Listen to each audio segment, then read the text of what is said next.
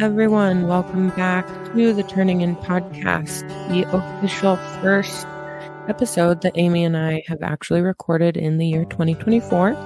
We are talking a bit about what has been relevant in our lives in regards to IFS recently, some parts that we were working with and that had come up over the holidays, and just sort of what our entry into this new year and hopefully new experience was and will be. So go ahead and listen to that. And then at the end, I have Amy answer just a couple sneaky Reddit inquiries and questions and get her thoughts on kind of what's going on in the Reddit sphere. I hope that everybody had a wonderful holiday season, is ready for 2024. We are here, baby. It is going to be a good one. And thanks, as always, for your support. With all that, I'll go ahead and get into it.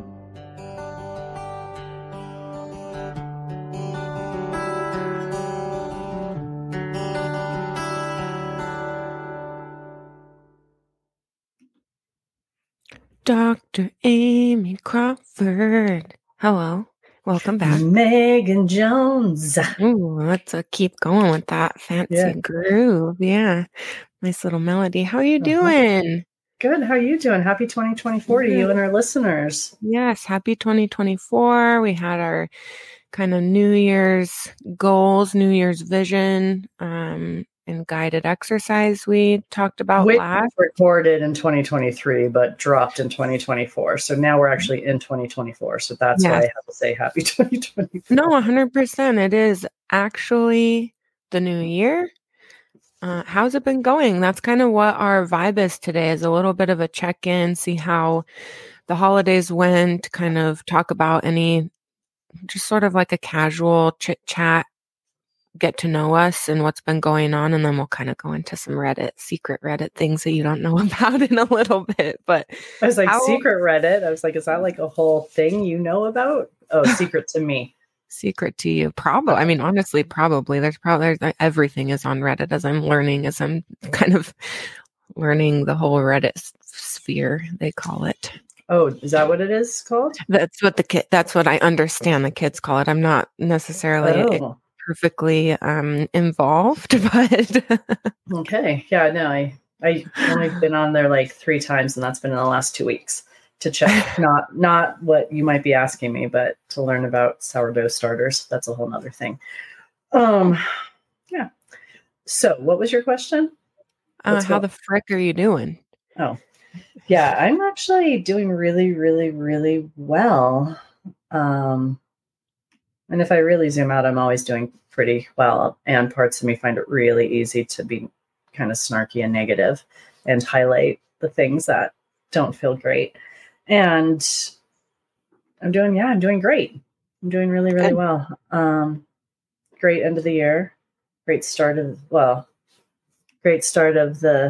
new year, personally, professionally. Yeah, I mean, obviously I can expand on all of that, but what I think is great and why things are great is because it's not in the absence of bumps.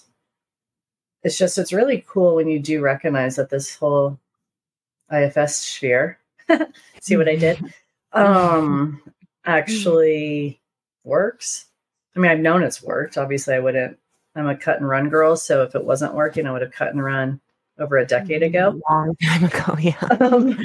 But yeah, it's amazing to see how it works. You know, I mean, like in real life, even when you're not crisis. not in crisis, but also not like, I mean, I'm always doing the work in some way, shape, or form, whether more formally or more just the thousands of U-turns I try to do during the day. But yeah, you know, time with family, it worked. New Year stuff, it worked. I didn't listen to the episode we did on like resolutions because I don't generally listen to our episodes because I don't like hearing my voice. And yet I still did the practice of it where I was like, okay, let's play with the vision for 2024. And yeah, it works. It does work. And that was a really cool. I want to thank you again for introducing me to that exercise and our listeners, because I did it again after, obviously, like on that episode as we're in a recording, state of mind and in a podcast. I wasn't able to like fully delve in and, do the full exercise. And I went back and I've listened to the exercise a few times, even while I'm driving. Oh my gosh, breaking the rules. But but listening while driving is different than closing your eyes. Right. While driving. And I just found it really helpful. So I want to thank you again in coming back to like a much more values-based sort of space. It was really cool. So out of curiosity for you, what sort of visions are you nurturing? So it's very much along the lines of sort of what we talked about in that episode. The strength thing just continues to come up. And that's not only, I think what that exercise helped expand for me, especially after listening to the episode and talking about the physical strength. I love athletics. I love to go to the gym. That's like where I've actually been talking to my boyfriend a lot about. That's probably one of the places I feel the most confident. And it's not because I'm the most fit person there. It's because I feel so self-aligned there. And I look at it like a playground and like a place where I'm nurturing my mental health and my physical health, and moving your body obviously has physiological effects. So nurturing strength in that area became even clearer. And then strength kind of just in life, and that's, I'm not anticipating having to face like great adversity in any, sense of the way, but it is 2024 in an election year, so you never know. Go ahead. Sorry. I guess that's true. I also listened to something the other day, and I don't even know why I brought it up because I can't recall it, but it was one of those like crisis movies that came out, 20, 30 years ago, and the crisis happened in 2024, and they were bringing that up, but that was more of along the lines of hopefully a joke, but so I think nurturing strength and that's kind of the main thing that's been on my mind recently, and all of the things that can look like, I guess, whether that's feeling, strong physically and physiologically and working towards a goal there, or feeling more confident and strong in my opinions and speaking up for those things. And like advocating, more strength and like advocating for, all sorts of stuff in the workplace. And that's kind of, that was like the essence of it, I guess. What about yours? Super rad. For mine, it's been my big vision of envisioning myself walking through 2024 has been from a place of creativity. Parts of me have always thought of creativity saved for those who bring paint to canvas or draw or sketch or do some sort of like fine art. Doesn't have to be fine art, but like art, if you will, in those traditional sort of capacities, which is not, that's not within my realm at all. And so nurturing creativity for me really comes through cooking and baking and writing. And so I've been doing a lot of that, which has been really, really kind of yummy and literally yummy, but also like spiritually yummy. So I've been, and that does kind of go back to the joke of why I've been on Reddit, is playing in the world of sourdough breads. I was given a really lovely old starter with lots of good energy in it when Lucia was born. And out of having to choose between keeping two living things alive, I chose Lucia. That's a really good point. And I was like, oh, damn, can't keep this other thing that I need to feed every day or two. And give love to. Like, that's got to go. So sadly, that died off pretty quickly. Real quickly, actually. Lucia's 10, so cool. I made a good choice.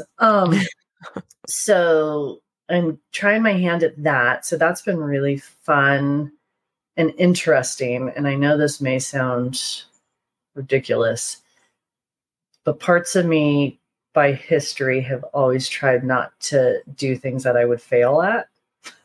I like to do things I'm good at that come easy for me, that I can almost just naturally and inherently excel at. Mm-hmm. And I am a good cook, and you know that. I am a very good cook. Mm-hmm. But I'm known more for savory stuff because it doesn't take as much precision or patience. Mm-hmm. And so now I'm really dabbling into the world of baking and patisserie and things that require patience, precision, a sense of playfulness, practice. Funny, because those are often all the P's that we bring into the IFS therapist role too, which I can do in therapy, but not in other areas of my life with as much ease. And so, so I'm kind of like, fuck it. If this fails, it fails. What does that mean? Nothing. It means I buy more flour and then try again. I spent $5 on a bag of flour. I relate a lot. My flour is a little more spendy than $5, but yeah. Well, usually they end up being a little, especially if you're trying to make something like patisserie related, if you're doing like flaky doughs and things like that. But wait, I'll celebrate something after you share here about that. Yeah. Mm-hmm. Well, no, I was just going to relate to you because I'm kind of out of it right now. It's also a little bit difficult. So I'm gluten-free. I don't eat gluten. And so my poor boyfriend is like which is tragic. Pig. It's tragic to me. Tragic for him. But we've both been like, especially, and we'll get into this, like kind of the Christmas holiday and stuff. Because although there was a lot of balance, we both also indulged. And he's like, I don't want to eat any more of your damn zucchini breads. And you know what I mean? So we're kind of off that right now. But relating to you, it is such a fun, playful thing for me as well, because I'm not a baker. I'm very much aligned with you. I'm like a savory, like dinner meal prep, like food prep type of person. And there is just this extra sense of fun for some reason that comes with the baking for me as well. Totally. No, like I've got my scale out and I'm measuring things and and it doesn't feel tedious, or it feels scientific and exploratory and fun. And by God, I have mastered the art of the French macaron. Just oh my God. No, with the feet and all the things that are requirements for a real one. Yeah. So much so that I had the patience to wipe down my KitchenAid metal mixing bowl with vinegar, as they suggested. Wow. I mean, I did all the things, and guess what?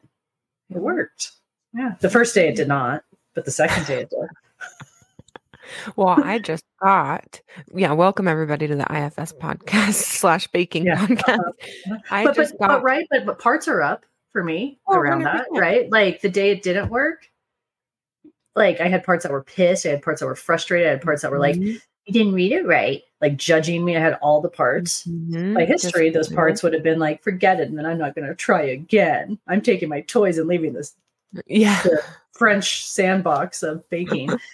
And the next day I was like, this is fun. It's a challenge. Let's try. Yeah. We got it. So see, it is IFS and baking. No, it totally is. And I actually want to go back to a comment you made. I just got a comment you made in a second. I just got my very first hand-me-down KitchenAid. I haven't even used it yet, but I got it a couple weeks ago right before we traveled, and I haven't. I'm excited to see all of the fun things. Yeah. But you said something going back to parts as it relates to all of what you just said.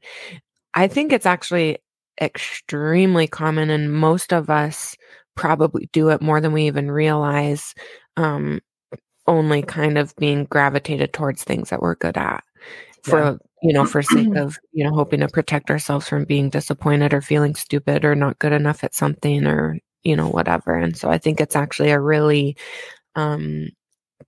cool mindset to be in when it's like, you know what, I'm going to approach this really playfully and it's going to be a challenge and I'm not going to be good at it. And I'm going to allow that to be the case. Like, and I think that's just a beautiful mindset because it shows a little bit of humility and brings the playfulness in where there's less pressure and we just need, or I can speak for myself. I feel like I definitely need activities like that where I feel just less pressure. Yeah, no, I agree. Or bringing less pressure into activities that inherently do bring more pressure, right? But yeah, we'll see. So tomorrow I will use the starter that I tried my hand at. We'll update accordingly with that. And what's cool is Lucia made her own. She used King Arthur flour. I used Bob's Red Mill. So we both use different flours. Hers is doing better, which also may be telling of our personalities. I'm not sure. So we'll see. We'll see how it all goes. We're going to use we'll make sure that we include a segment this year to update on the baking and see what the litmus test of between the competition that's between you and a 10-year-old brings. Yeah. That's funny. Well, I want to talk about, so we obviously. Oh, real fast too. Another creative thing that I do want to give a shout out for is I'm a huge Nikita Gill fan, as I know you are as well. Yeah, I have a tattoo of one of her poems. Yep. Yeah, she feels like a friend, even though I don't know her. And her poetry always kind of like a balm that just, I love. And so she is now on Substack doing, which is something I'm entertaining also from a creative space, but she's doing some writing there, which is really lovely. But she we're kind of towards the end as we're nearing the end of January, but doing a January creative writing challenge that I signed up for. And it's been a daily, really cool thing that's also lit my pilot light, if you will. Oh, speaking of pilot lights, you and your furnace. It's lit my pilot light on doing more writing. And so I want to give a shout out to her and that really cool creative challenge that she's offered. It's been really fun and nurturing. Really, really. So I've been writing. Yeah. Lots of that creativity, which point of feedback, which is sort of related. It is so hilarious to me, Amy, to hear you say that you don't feel like you're normally like a super creative person outside of some of those things, because I view you as one of the most creative people I know.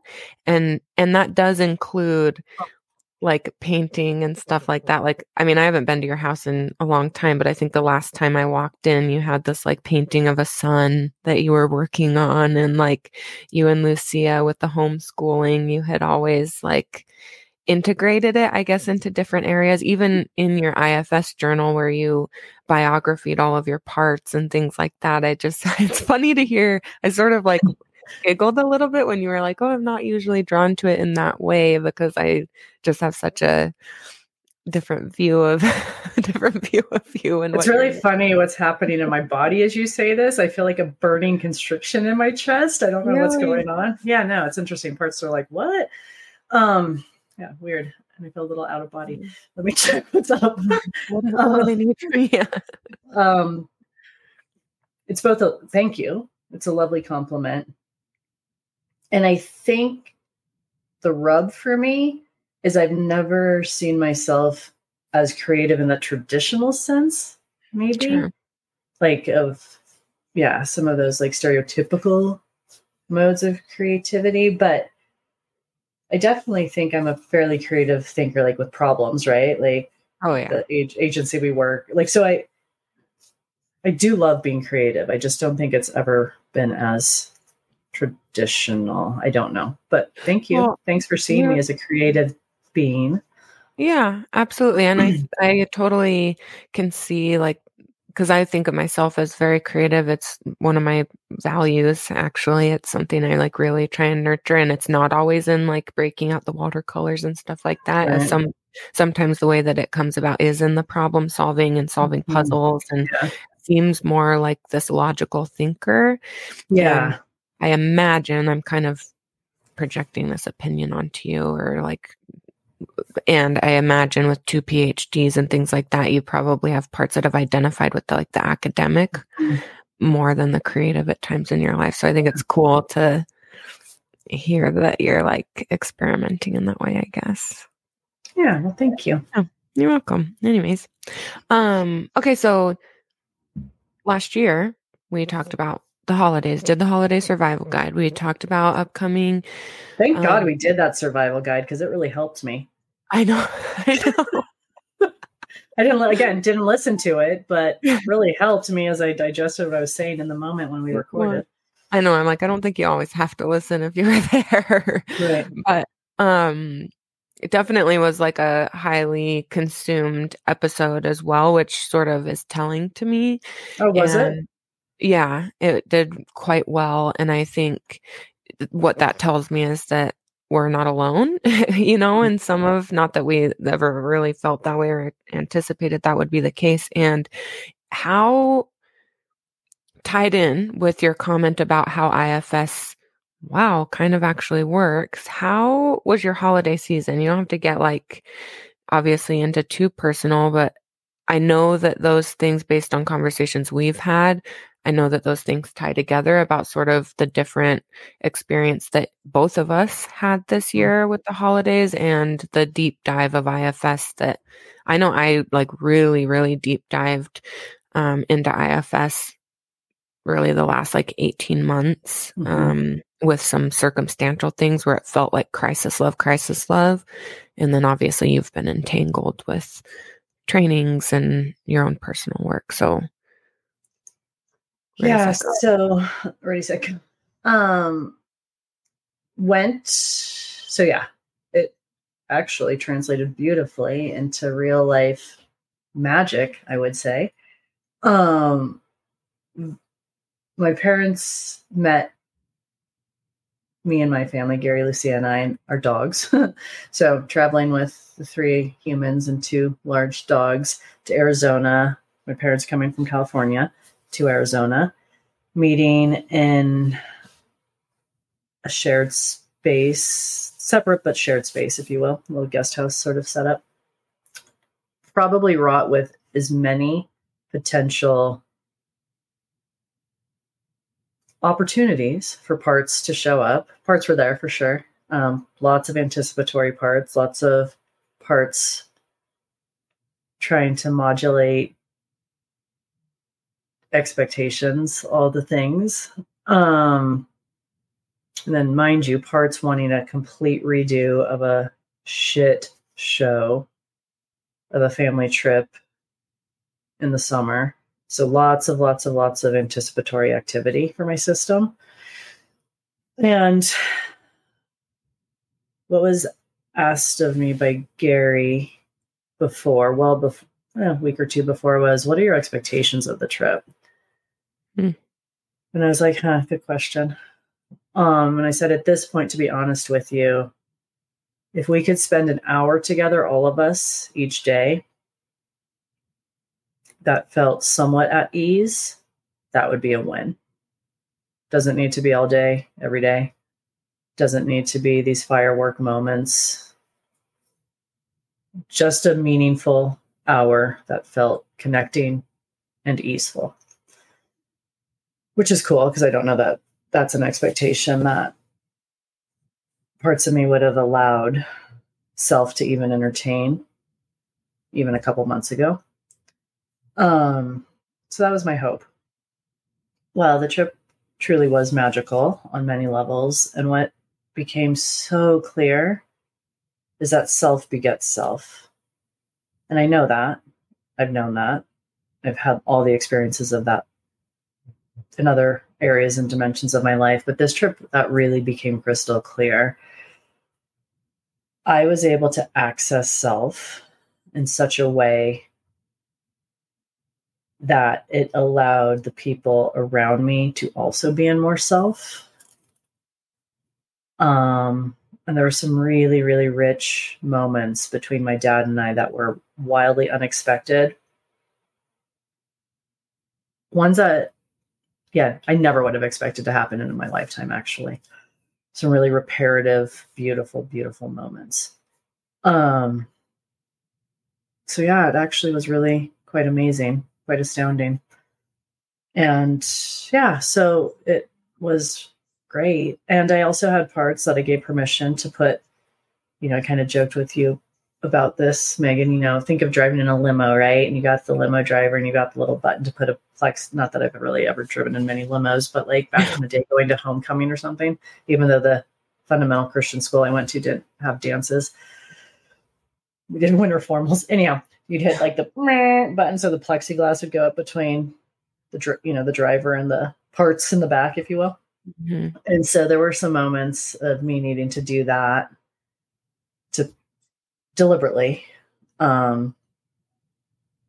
with moments of putting some plexiglass up so that other behaviors and things happening outside of what was going on between my dad and I weren't a distraction, but even that felt deliberate and self-led. So yeah, so pretty cool. Well, and I think that speaks to what we talk about, calling on your parts, and when you're in self, that doesn't mean that you're just this like open, you're very open, but you're not just like this open thing floating through the atmosphere at all. There's still a porosity, yeah, right? Like there's still a porosity that things can come in, go out, but not everything comes in, not everything goes out. Yeah, it doesn't land the same, and right. It's perfectly okay in a self-led state to be like, deliberate is the word that you used, and I think that's perfect. Like, be very deliberate, and that's happening, and just like this awareness that you have of what's going on around you and how things may or may not land, and the ability when we're in self to like foresee and protect, but not in that same manager firefighter way. It's like a little bit hard to articulate for me, to be honest, but it is being in self and being able to do that and press the button to put up the plexiglass. Yeah. It is calling on our parts in a protective way, but not in that same reactive kind of sense. Maybe I think you're catching what I'm throwing down, but it's difficult. I'm having a hard time articulating what I mean, because I've felt it. But then, like, trying to explain it is, it's hard. It's different, right? Because I was aware of the parts that wanted to react to this other energy that was coming in outside of my dad and I. And it would have been very easy for them to start taking over to do that. But rather than giving them full-blown permission, I was like, no, this feels important to stay true to what's happening between my dad and I right now. And plexiglass part, yep, please. Yep. Mm-hmm. Bring it up, right? And that part was in the greater service of something beneficial to my healing, right? That's kind of what I was like, as you were speaking, I was like, it's not only the deliberate choice to put up the plexiglass, but even bigger than that, it's a deliberate choice to stay connected to the thing that is like flourishing and like before your eyes. Like that's like kind of the bigger. Yeah. It's feeding the sourdough starter, right? Like I'm choosing to stay here, not go there. Yeah. Yeah, so it was really intriguing, with that plexiglass part that was given permission from self. Self was pushing the button, let's put it that way. Mm-hmm. It had to also happen because of the clarity of how parts were showing up for this other person in response to the hard conversation my dad and I were having. Right? And I should just call it what it is. My mom. Like my mom was all sorts of partsy around it. And you could tell very uncomfortable. And so in service of maybe insulating her, I don't think it was insulating her. It was insulating me and my dad. Yeah, it was very deliberate. Yeah. Yeah. And yet also pretty compassionate on, compassionate for her, not to make it this big, huge fight or this whole thing that ruins everybody's night. It's like, yeah, I'm going to stay plugged in here and not feed that part of you. Well, because my parts could have wanting the reaction. Exactly. Mm-hmm. Right. Yeah. Like my parts could have very easily engaged with her parts. And then it becomes this big, whether it's a blow up, like an actual blow up, or this just like emotional tension. It's right. It's a blow up for the connective situation that you're in. Right. So, yeah. So, it was pretty cool to see self so present. Yeah. And a lot of courage, right? Sharing deeply with my dad some areas of impact as a kid that he was fully 100% open and receptive to, in a way that I've never experienced. I'll be 48 in 2 weeks. And so, yeah, in 48 years, a different level of receptivity, which was pretty cool. And again, I feel very fortunate and privileged to have had that moment with him. And I'm not saying, it's just because self begets self, not some like esoteric bullshit. But genuine, like, it's cool when you do the work, it does work. Mm-hmm. And not everyone does get those magical moments of external repair. Mm-hmm. But the difference was I've done so much internal repair with those parts, those wounded littles, that I also think that created space for the potential of this to happen also. Because it wouldn't have if I hadn't already, if they didn't know me, those littles. Right. Right. So, yeah. Well, I think that there is an external factor there as well, where obviously, this could get convoluted. Or it's like they didn't need him to do that because they were good already. And yet it was like, fuck yeah, you did it. Well, I think so. There's the internal aspect. And I also think, Amy, whether this is actually true or just me making up a story, but you've done so much work. And as we go through this growth period, that growth does externalize and does show up for the other people in these relationships with us. And so who's to say that 3 years ago, your dad would, because I know some of the details about that conversation and sort of what happened, and who's to say, and just like the how reparative, I think that and impactful that really was for you.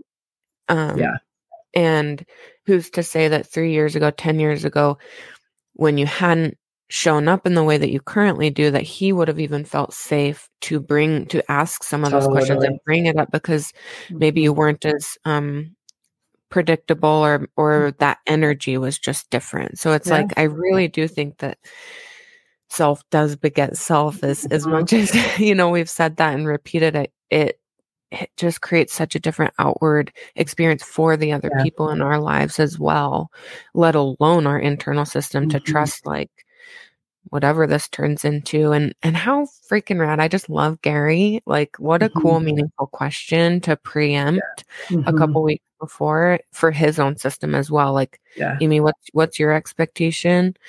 Because I'm sure he, wanted to protect you in some ways as well. I don't know. Just, it's like I said, it could get convoluted, but it feels like there were so many things, including the long-term work that you've been doing, that aligns for such a cool reparative experience that you're right. Not all of us are going to get. And you did, and how rad. Well, and I did twice, right? I did. My parts got it from me, and then they also got it from him. Right. So did they need it from him? No. And it sure felt good. Yeah. Right. Yeah. It's meaningful when stuff like that, like when we can slow down and, stuff like that actually does come to fruition, because we've already done it with ourselves, hopefully. And then it's like, oh, holy shit. Yeah. Like, what a cool outward experience. Yeah. So, that survival holiday really, really did wonders. Handy. Just on replay in the back of your head from that. Yeah. It was electric, man. It works. Yeah. Stuff works. It freaking works. It really, really does. I had a similar but dissimilar experience where, first of all, I've never taken as much time off of work for the holidays as I did this year. We were traveling, my boyfriend and I went back to, his home for California and spent time with his family for Christmas. And so I needed to take some time off of work. And,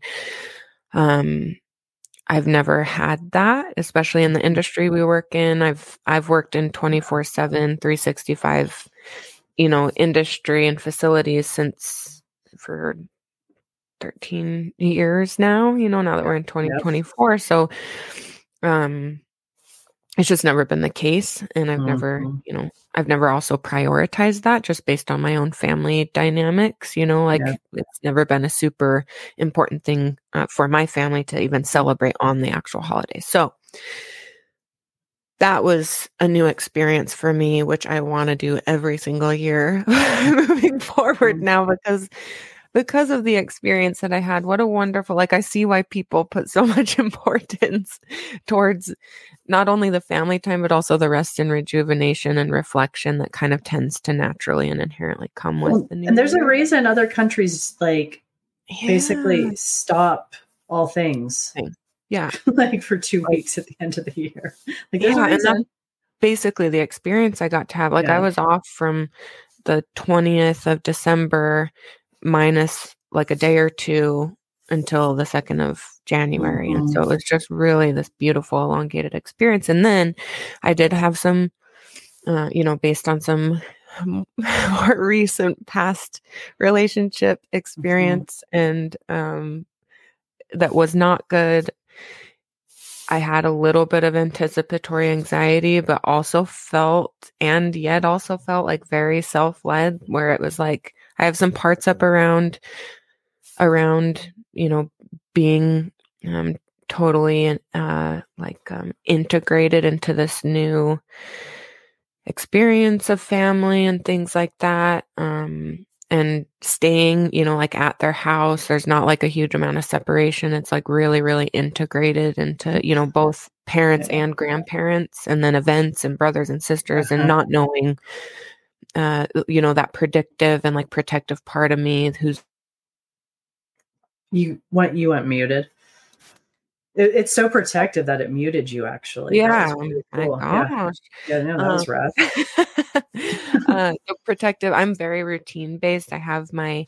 I'm sorry. The reason I'm chuckling is because I'm oh, yes. Oh, all the things. Yes.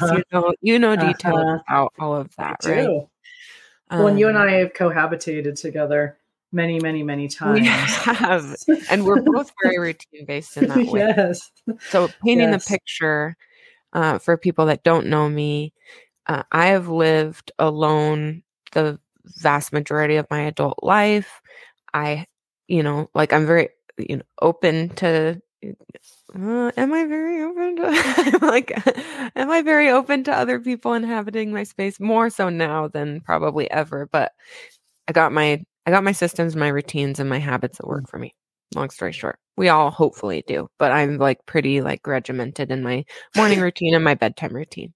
So integrating myself into somebody else's home, integrating into this new family, being totally out of that element in that way. I had some protective parts that were a little bit nervous.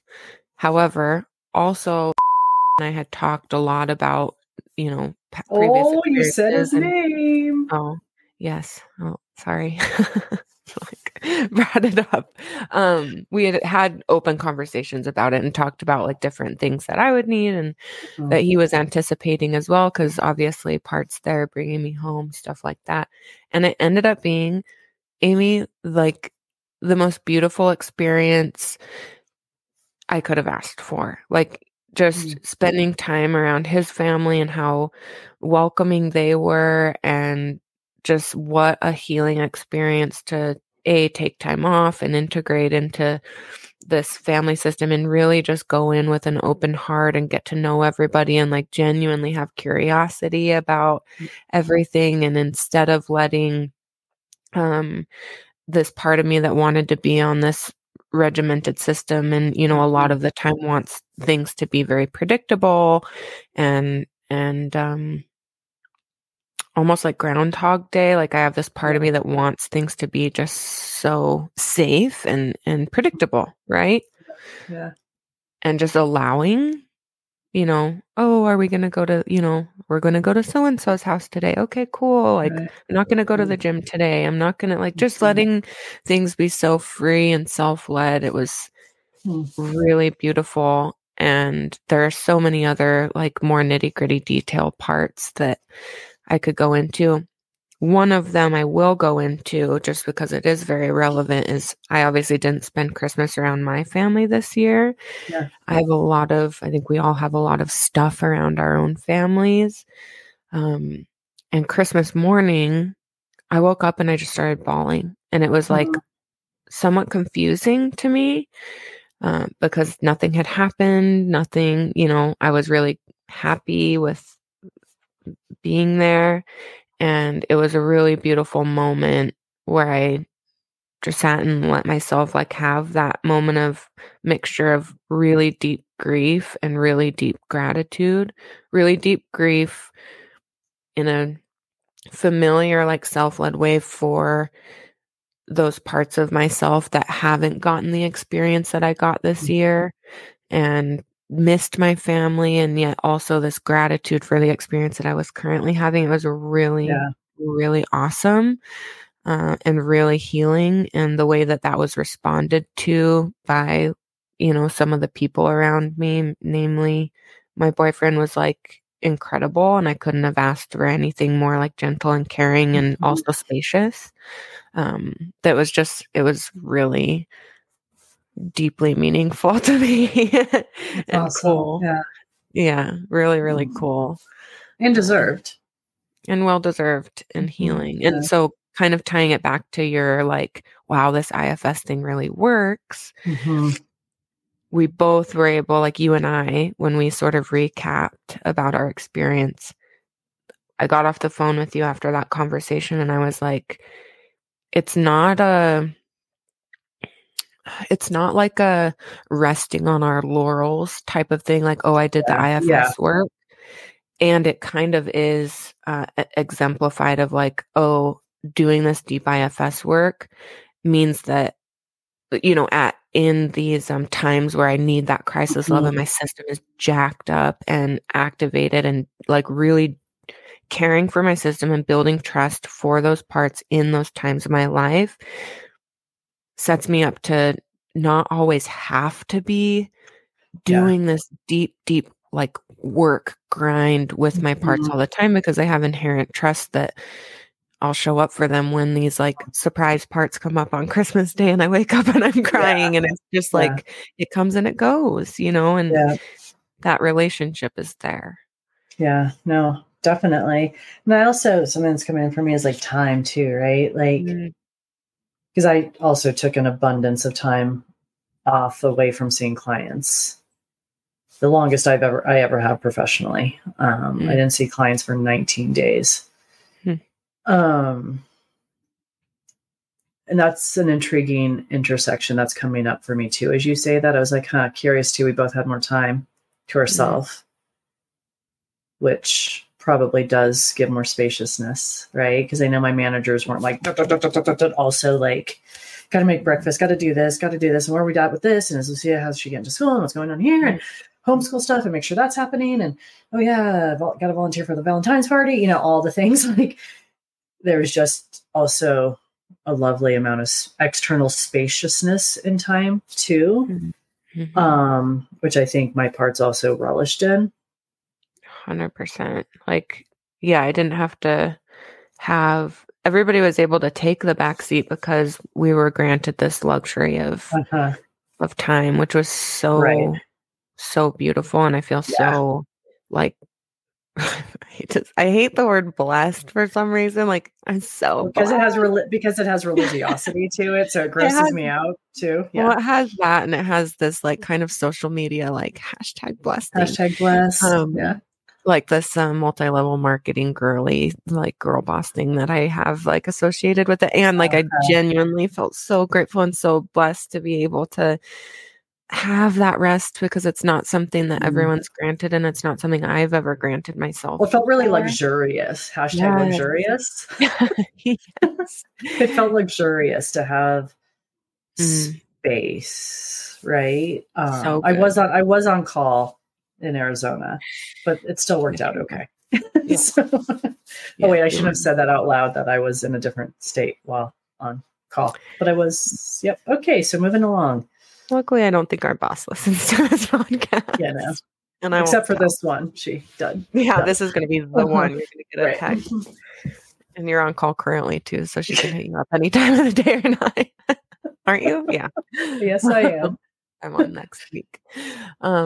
Yeah. So, anyways, it just felt so nice, and I appreciated catching up with you about the experiences you had and sharing about my own, and talking about it today. It just like solidifies the gratitude for what's going on in my life. And I think naturally, the new year, we talked about it, brings a lot of reflection and things that we want to focus on. And some of that reflection for me has been looking back to where I was this time last year and realizing just how damn grateful I am for where I am this year. Because this time last year, I was an absolute, pardon my French, but an absolute fucking wreck. And I realized it at the time, but in the compare and contrast now for how I feel, generally walking through my day to day, I didn't realize how parts led and how survival mode. I genuinely was unwell this time of year last year. And so it kind of makes me emotional. That's a trip for me to hear. Kind of makes me emotional too, because I think I'm pretty, this isn't like a stroke myself. I feel like I'm pretty damn attuned to you. And I knew you were struggling and having, you had parts up around what was going on. But yeah, I would have never guessed you were as unwell as you're saying right now. So that makes me both sad. And of course, parts are like, dude, what'd you miss? You missed the tells. You dropped the ball, Crawford. So I'm grateful too, to know that you're on the other side of that. And I'm also heavy-hearted to know you are in as bad of a place as you are. Yeah, I'm emotional about it right now. Thinking about, I feel, because even parts of me have that, the protective parts of me are like, wow, how did you not protect yourself better? How, but everything that was going on, it was I genuinely, that abandonment system that I have was so activated, and the protectors were so activated, just trying to protect me, right? And but it was done in such a, the jobs that they were doing were just in such an ineffective way for the true protection of my system.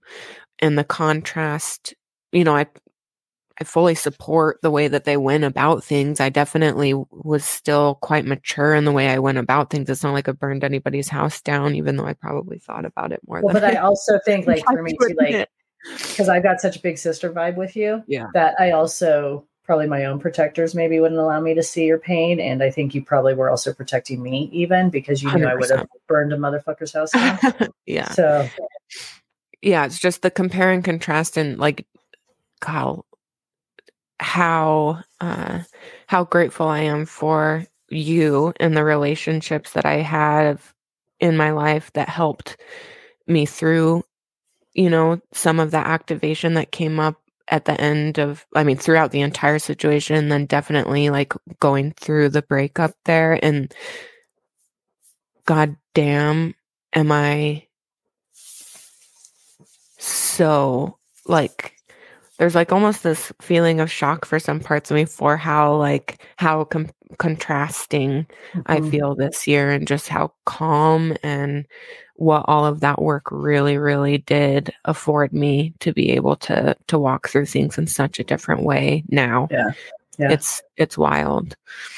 So yeah, it's amazing. It really does work. It really does work, you guys. And it's hard, but it really does work. Totally agree. It really does work.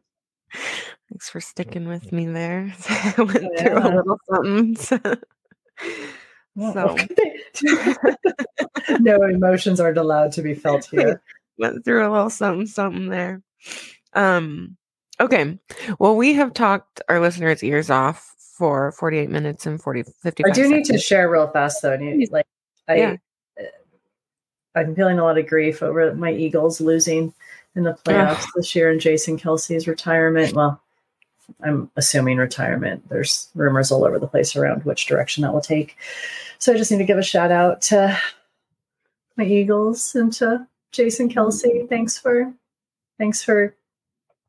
giving me and my family fun and joy and pleasure. And so parts of me are sad. Okay, that's all. Well, I'm going to do a little tag off of that. We're going to play a little tag. Jason Kelce, should you be listening to our little Turning In podcast with your number one for the last year podcast with your brother?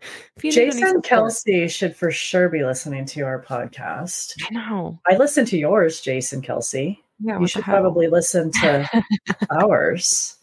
If you need any support in your transition, please reach out to us.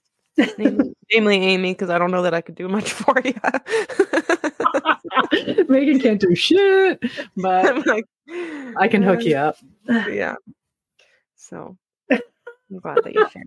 But before this episode, maybe one of our 12 listeners. Yeah, one of the 12 of you, please. I'm praying that you have some kind of connection to the NFL. Big players in the Eagles. Listen, you never know. We've got some big listeners to this podcast.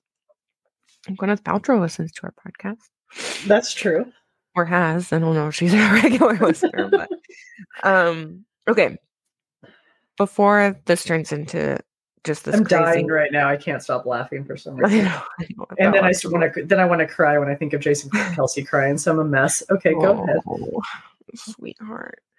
I have a couple Reddit things for you. Really, this episode was supposed to be a little expansive, so I'm going to stop apologizing for sharing what's been going on with us, because that's what we wanted to do. And going through Reddit is a very interesting experience for me, especially.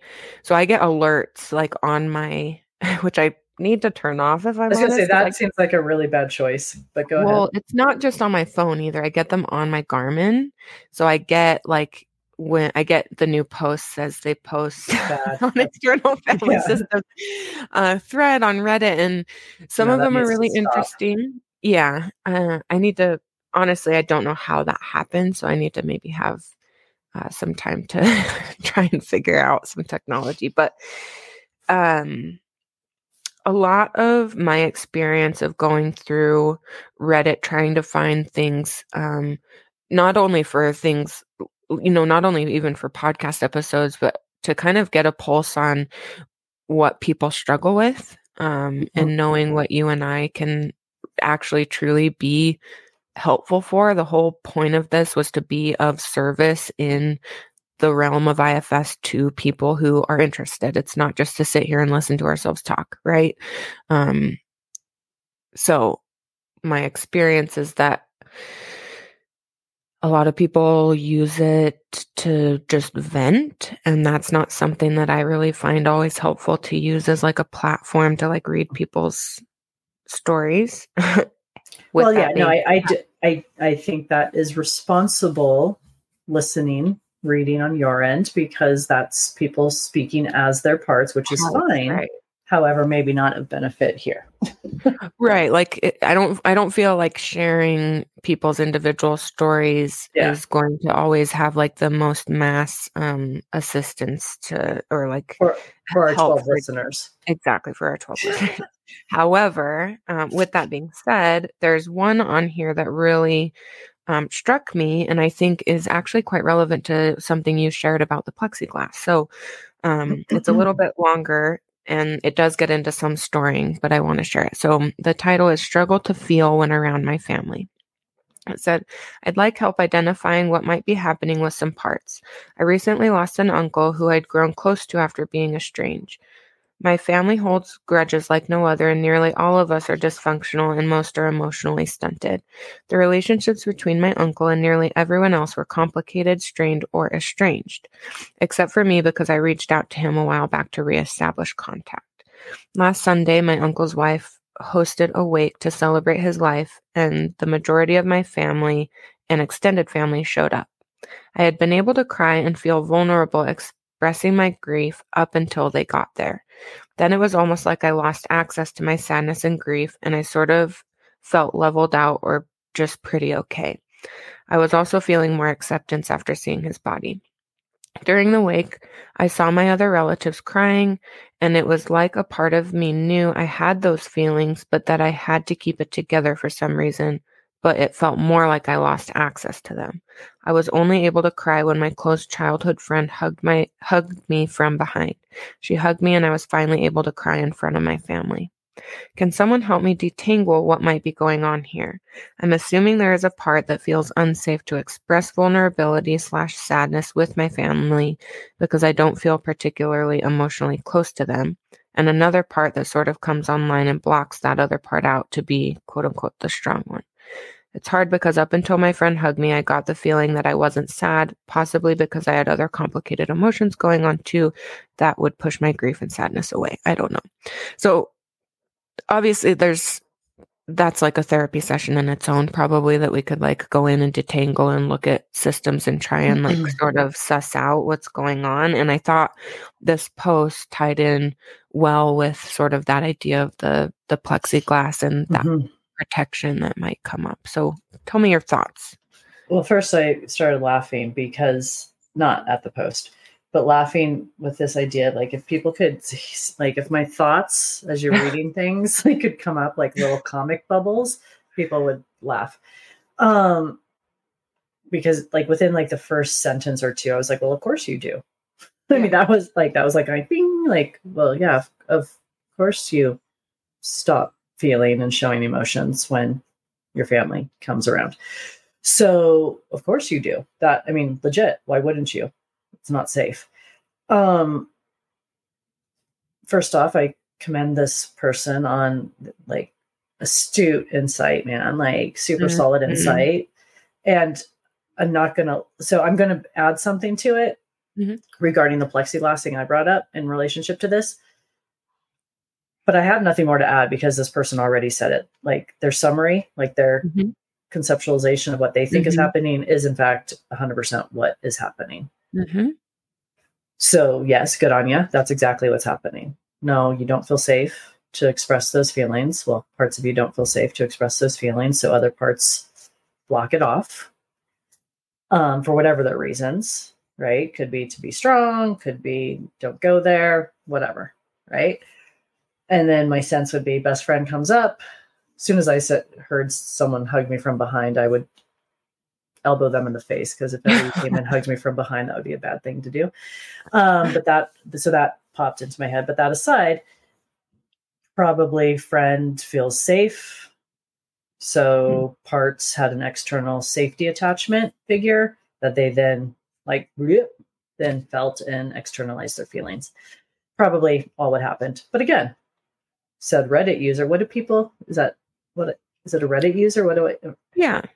Or is there a fancier? Or like OP. They call him like OP, which stands for like original poster. So OP. So the person who posted this originally, I can't bring myself to say the OP. I mean, good on you. Yes. Your assessment analysis, 100% spot on. I would say how this relates to the plexiglass thing that we were bringing in is the difference in parts blending. Right. So this individual had parts that blended clearly there was still enough self online to actually know that that was going down, whether in the moment or root cause analysis afterwards, doesn't really matter too much. Like super great. That's a U-turn. So that's the big difference, right? Blending versus deliberately maybe channeling or calling upon our parts from self, having self even in the lead just a little bit, right? So the part of me that I have to sneeze if you're wondering why I'm touching my nose. The part of me that sort of did the plexiglass bit, self notice, there's enough self online to notice the energies going on externally that were causing potential interference for the moment and the experience I was having. And so self said, yep, go ahead, do what you need to do. So it was deliberate and with permission from self. Not that our parts need permission from self, but that's the biggest thing, right? It wasn't a blending, but a channeling, a using the gift of the part, if you will, versus the part coming up because they've needed to protect. Have to, yeah. Yeah. Well, there's a whole other kind of realm to that, I mean, I want to start by saying, yeah, like super insightful. And it sounds like they've already sussed out and feel comfortable with their assessment of what happened, whether it was a comfortable experience or not. There's sort of a few things. I don't know that anything needs to change in that scenario. Like, I think you've already identified sort of what happened. And then additionally to that, I'm getting a little bit more into like thinking logical here, but dissecting what you said about the dysfunction of your family, or they said about the dysfunction of their family, how much gratitude could we have for the protective nature of those parts? If you don't feel safe around your family based on whatever your experience of dysfunction is, what kind of gratitude you can have to not create further vulnerability for those exiles to be hurt even more. Is that something that you want to work on changing and being more deliberate, like you're talking about in Self-Led in the future? Yeah, sure, probably. And I think there's a cool way to kind of, they ended saying like, well, I don't know. And it's like, you do know, you just talked about it. You like assessed it in a really insightful way. And B, you know IFS in parts enough to know what self is, it sounds like, probably or likely. And so getting more in touch with that is only going to, maybe change that in the future. It wasn't really clear to me, I guess, that this person had any interest in showing more emotion around their family, but there was obviously a part of them that felt bad for not doing it. Yeah, or that something was wrong or some sort of judgment is my sense around that. Yeah, potentially. And the thing is, the bigger work with said person therapeutically would be helping the parts that don't feel safe expressing emotion in front of the family realize that they can still express emotion, and self's got them regardless of who is around. Yeah. Right. And I'm not saying it's good, bad, indifferent, whatever, that this person cried, didn't cry, but that you're safe because self is online. Right. Like, so it doesn't matter who's there. Right. Yeah. Right. Yeah. Which is just inherently, a more authentic experience, which creates more trust. So I just thought that one was interesting, especially based on some of that plexiglass. It just aligned really well.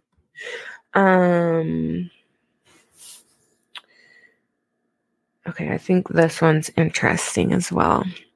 So it's titled Resistance. It says, has anyone here encountered resistance to IFS? I read the book, first of all. The book. Sorry, I need to just interject. I read the book. Listen to all the videos on YouTube. Find it all fascinating. I'm full of good intentions, but nothing much happens. There always seems to be something more important to do. I suppose there is a part that doesn't want me to do the work. Haven't encountered anything like this since I did my 12-step work 20 years ago.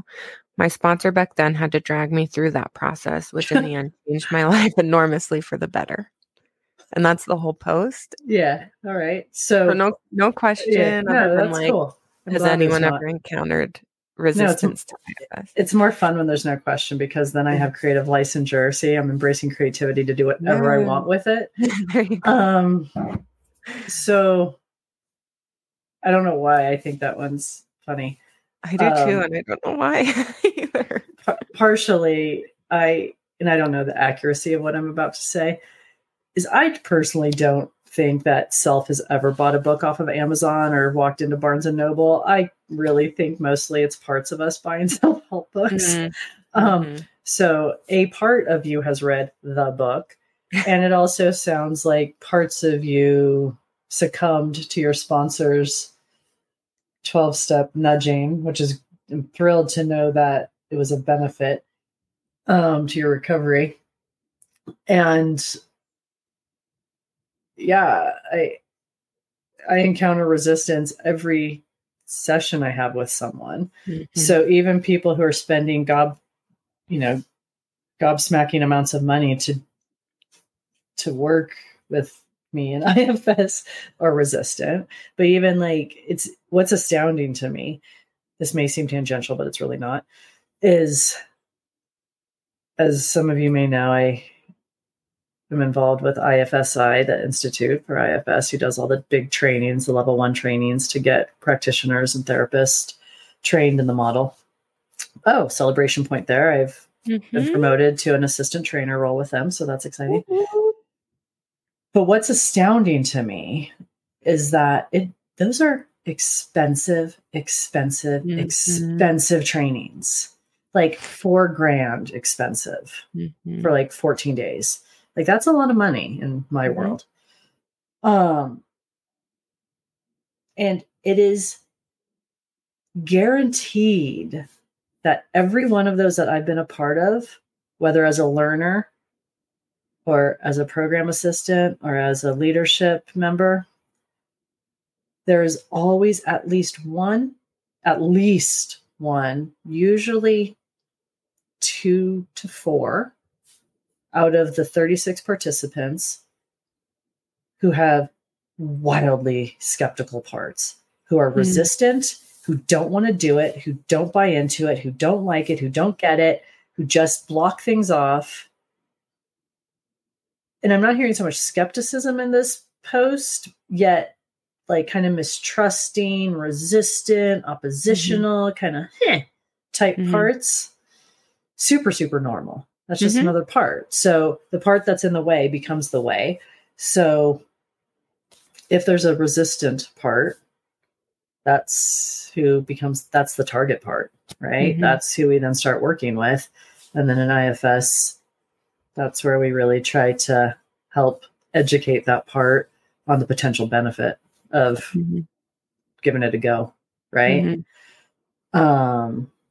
Well, it almost, so I'm going to go piggyback right off of what you just said, because the vibe that I got was exactly what you're saying. There's obviously this resistance part. However, this person has also read the book and watched. So there's a polarization where the part's like, oh my gosh, exactly. Cool. And then a part that's like, well, and it's like that polarized part almost wants to convince the resistant part that because you're also posting on an IFS Reddit thread as well. So it's there's this part that's so polarized, trying to convince that other part. And it's you got the manager, then you got the firefighter, right? Yeah.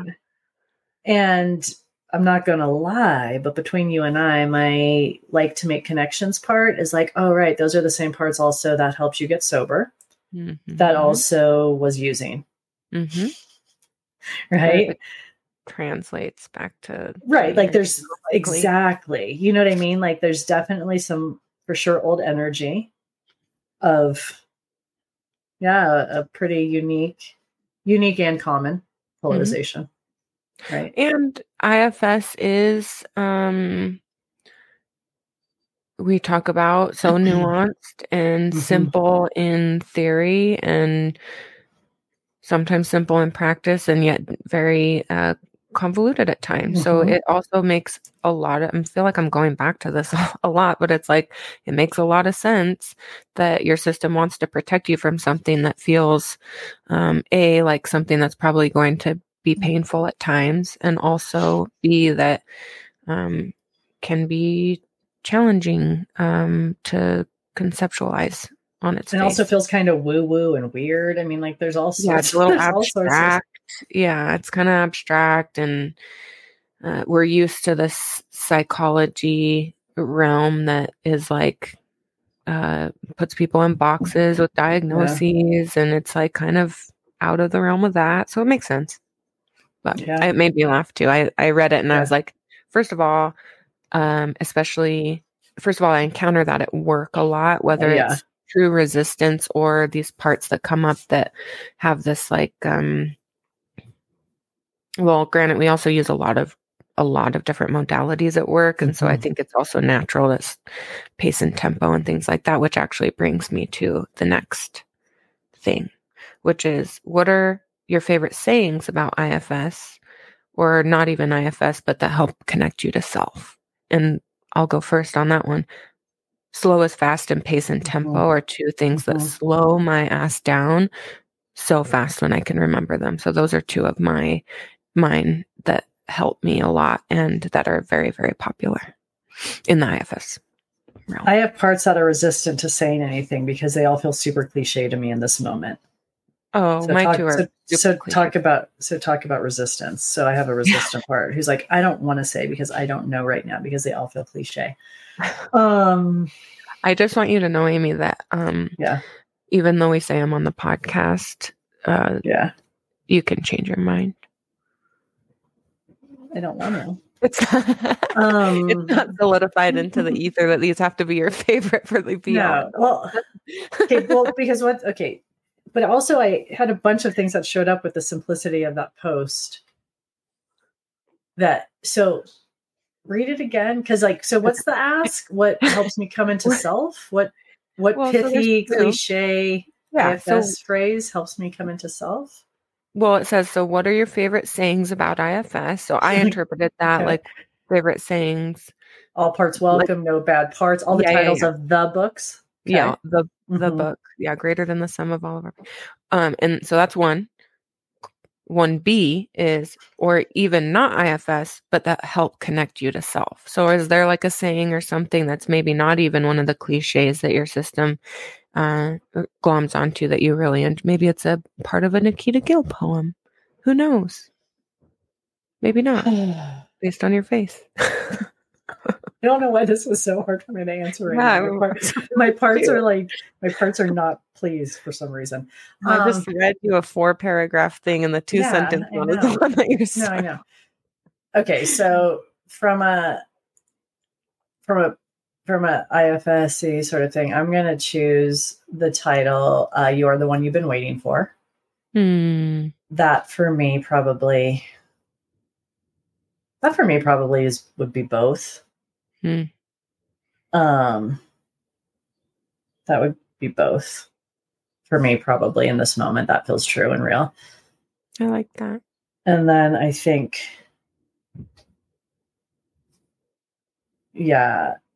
sure. Hold on a second. It's right here because I don't want to screw it up. And then since you said Nikita Gill, this brings up stuff for me too. I will not give up the flowers in my heart just because the world is a hard place. The world is only a hard place because it needs more flower-hearted people. So that is one of her micro poems that also brings me into self, right? That idea that self can be a healing antidote to all of this. For me, for us, micro, macro. So yeah, so there we go. How's that? You get an A+. Thank you. Gold star. I get a gold star. You get a gold star. I actually thank you for reading that, because I really think that brings it full circle back to kind of what we were talking about self-begetting self, and how showing up that way helps other people, and just the service that can bring to our lives. Like, yeah, that really ties in well. It's funny how once you start doing IFS, you can see IFS in everything. Oh my gosh. No, it's like, it's second language. I translate everything into IFS. Into IFS, It's absurd. Okay, I have one more.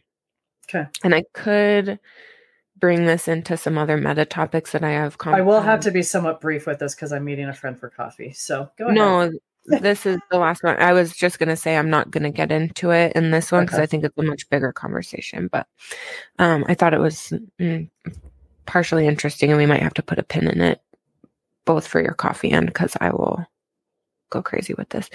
Do you have social parts? I mean, parts that enjoy company, sort of friendly.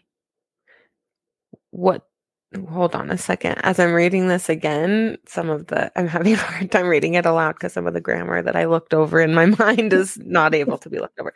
I mean, parts that enjoy company. So do you have social parts? I mean, parts that enjoy company.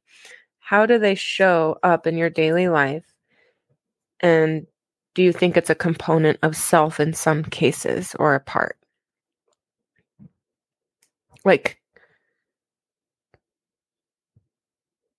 obviously self can have social, like obviously self can does want to connect generally and be curious and be social. And is there an aspect where a part of you is just showing up to be social? Yes to all of that. Right. My thought bubble was, no, I do not have social parts. I have antisocial parts, which is true. I genuinely do. Majorly. And yet when I'm in a social situation, no one would ever know that. And I know this isn't like a ask Amy, what's Amy's system do, but it feels easiest for me to say what Amy's system does. Yeah, relate it back to yourself. I appear to be the most social, outgoing, tell me more, yeah, woohoo, like talkative human in the entire world.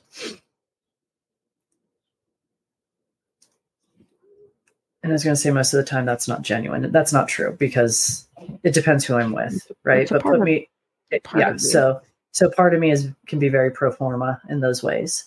So I think to answer that question, yes, self wants to have genuine connections. And yes, I think parts of us are more pro-social just to be pro-social. So yeah. Which can also create connection. I think my vibe today is just like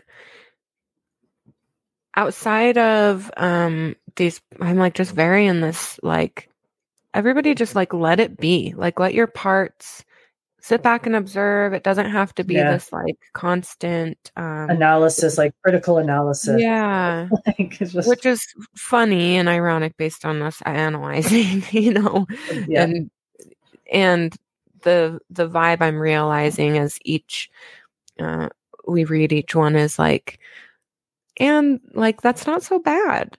Like that doesn't have to be so bad outside of it causing immediate danger or harm to you or other people. Like, well, are they showing up in extreme ways that are impacting the wellness, safety of your system or someone else's system?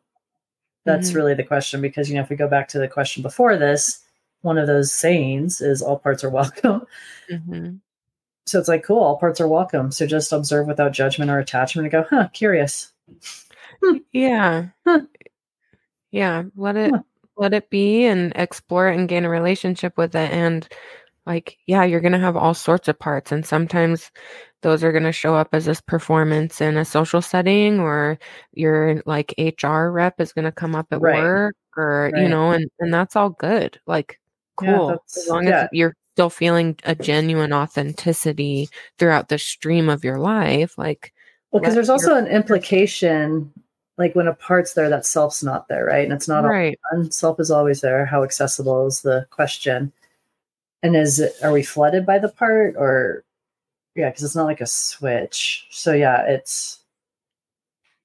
that's sort of the vibe that I've gotten from some of these questions as I've read them aloud today. Because again, I like go through and read them in my head, and then reading them aloud to you is just a little bit of a different experience. And that's exactly the kind of the vibe that I get, is like this idea that if I'm part led, I'm inherently it's Something's inherently wrong. bad. It's Yeah. bad. Yeah. It's inherently bad, and that self is nowhere to be found. And it's like, no, that's not what we're saying. No, because remember, in the absence of burdens, we still have parts. Mm-hmm. So, and those parts have self themselves. Right. Like the parts have self energy. So yeah.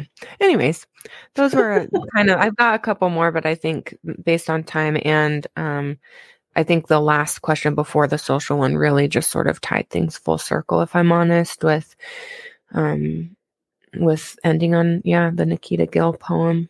Like, we need more flower-hearted people. The world needs more flower-hearted people. And how do we become flower-hearted? We try and see the flowers in our heart and get in touch with them. So yeah, she just wrote something pretty phenomenal about more of an essay around the guilt and feeling joy. Good read. So y'all should go read it. Talk about parts, right? Those guilty parts that block us from feeling joy.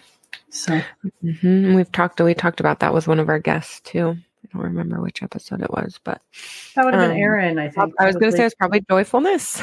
Probably Dr. Erin Baker. Yeah. All right. Okay, you will have fun at coffee with your friend. I'm gonna go be social. You're gonna go. That social part is gonna come out.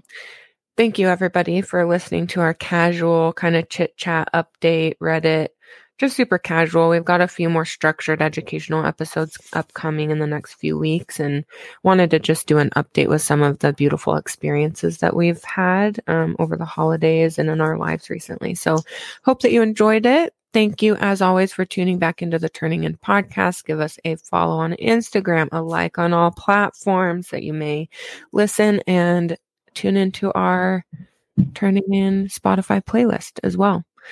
We love you and hope that you stay well and safe and turn in. Awesome. Thanks. Bye. Bye.